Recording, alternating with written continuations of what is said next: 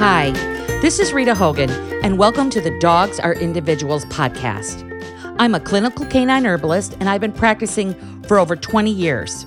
This podcast is all about your dog through an herbal lens. So let's get to it and dive right in. Welcome to another short. I'm here. You know, I'm only 5'2", so I'm a short all the time, but this is one of our short episodes. Anyways, I want to thank my sponsor of these shorts, which is Real Dog Box. Love Real Dog Box. We talked about meatballs in the last episode. I just want to talk about the convenience of Real Dog Box. You can start at I think $10 to $15 a month and get different types of treats that you can try for your dog. And they're real treats. They're not full of grain and wheat and byproducts. They are awesome. And yet there's a lot to choose from. And there's lots of variety. And you can be part of this thing called the Secret Shop. You can join the Secret Shop and you can have access to these things before they go out to the public, I believe. I believe that's how it works. I have a couple friends that are members of the Secret Shop and go crazy for it. So Real Dog Box, an awesome real company. You can find them at real.dog.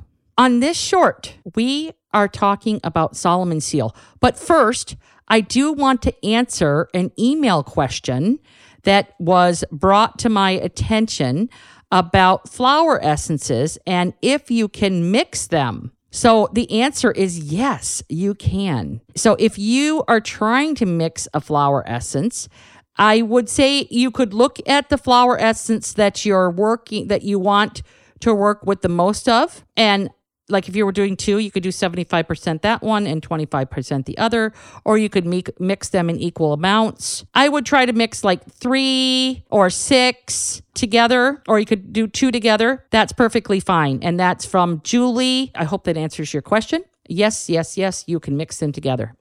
Okay, so we're going to talk about Solomon Seal today. Solomon Seal, Latin word is Polygonatum. Polygonum is kind of how I pronounce it. Polygonatum. And there's many different ones that you can use. Solomon Seal, it's cool, it's moist. Why I want to bring this up is because it's really good for spring and supporting tendons and ligaments. It can help dogs keep from tearing their cruciate. It's anti-inflammatory. It helps the heart in general. It adds moisture. So definitely for dogs that have dryness. And it's a tonic. It has a lot of amino acids and polysaccharides. I really love it. It's safe for kitties. The flower essence, since I was just talking about flower essence, is good for aggression. It's good for in-house fighting and kind of dogs that are inflexible. As far as what you can use it for, we can go, these are what I call cofactors. Dry coughs, definitely, as I said, dry joints. Leaky gut, it's definitely good for leaky gut. Dried out anal glands, when the anal glands are too dry and they can get impacted. Anal glands can get impacted from dryness, but they can also get impacted from too much damp too. So it's good for diarrhea, blood in the urine, urinary tract infections, stagnant lymphatic glands, definitely good for CCL tears, arthritis, tight ligaments and tendons, and creaky joints. It's good for dogs that have heart weakness. So you kind of look at these different things that I'm saying, and if your dog is checking off a lot of boxes, this might be a good remedy for your dog or for yourself. You never know. Musculoskeletal weakness in humans, it can help with fatty liver weakness. It can help with tennis elbow or carpal tunnel, repetitive stress injuries, disc conditions in the spine, calcifications, bone spurs. I already mentioned it's an anti-inflammatory, so inflammation, musculoskeletal inflammation, high blood pressure, lung inflammation, gastrointestinal inflammation. So it's a really good remedy for lots of types of inflammations, and the lungs, the heart, the liver, the joints, the musculoskeletal system obviously has a little effect on the kidneys. It's definitely a lubricant. Okay, for your dog's musculoskeletal system. It helps lubricate joints, right? Ligaments, tendons. I see it a lot in formulas. I use it a lot in formulas. It can be used as a decoction. That's where you're simmering roots on the stove. You definitely can do that if you want to.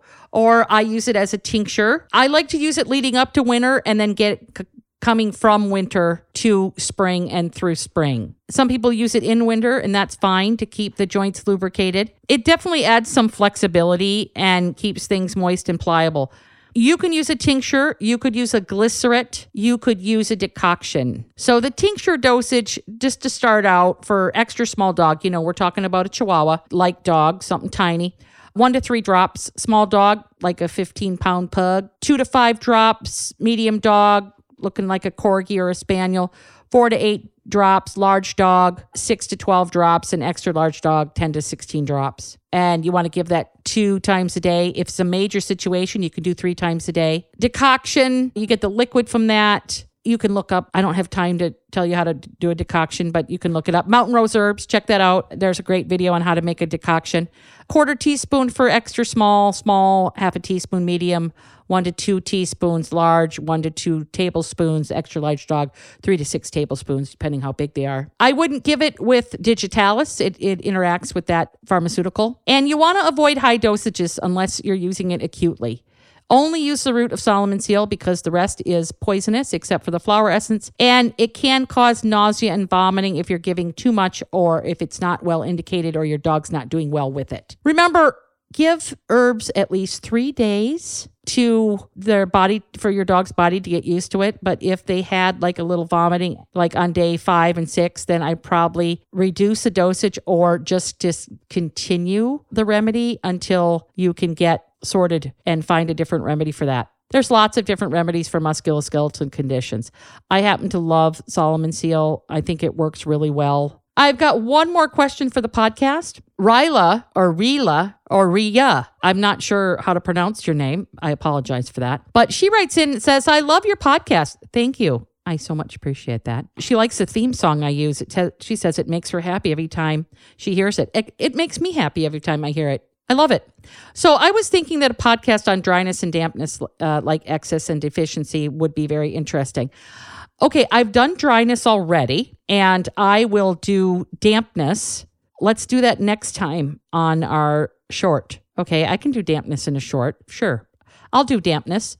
But check that podcast out about dryness because I've already done it. It's labeled dryness. She also said that a podcast on plantain would do. I think I've done that. So check that one out. Thanks for writing into the podcast. And if you guys have any questions, you can visit my podcast contact form at canineherbalist.com. Also, while you're there, check out my store and my courses are on canineherbalism.com. Again, thanks to my sponsor. This wouldn't be possible without them, Real Dog Box. Check them out. They are awesome. Real.dog. Okay, you guys take care and I'll see you on the next short.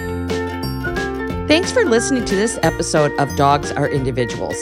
If you enjoyed this episode, please leave a review in your podcast app. And don't forget, sharing is caring. So if you love Dogs Are Individuals podcast, share it with your friends and family who love dogs. This will help me so much. And remember, as a listener, I appreciate you. Much thanks to Resonant Media, my podcast production team. This podcast is produced by Drake Peterson and edited by Mike Fry. Any questions? Email the show. Go to canineherbalist.com, click Podcast Contact in the menu, and then fill out that form, and I'll answer any questions here online. Okay, so thank you so much for listening to this episode of Dogs Are Individuals podcast, and I'm going to talk to you in our next episode. The content of this show is for educational and informational purposes only. It is not a substitute for veterinary care. This podcast doesn't constitute a provider-patient relationship. As always, talk to your doctor, veterinarian, or healthcare provider first before starting anything new, and that includes herbs. I'm not a doctor, and I don't treat disease or prescribe anything. I'm a traditional herbalist providing herbal support education only. Regarding any products I may suggest, the statements made regarding these products have not been evaluated by the Food and Drug Administration. The efficacy of these products has not been confirmed by FDA-approved research. These products are not intended to diagnose, treat, cure, or prevent any disease. All information presented here on the podcast is not meant as a substitute or alternative to information from your vet. Please consult your veterinary professional about potential interactions or other possible complications before using any product.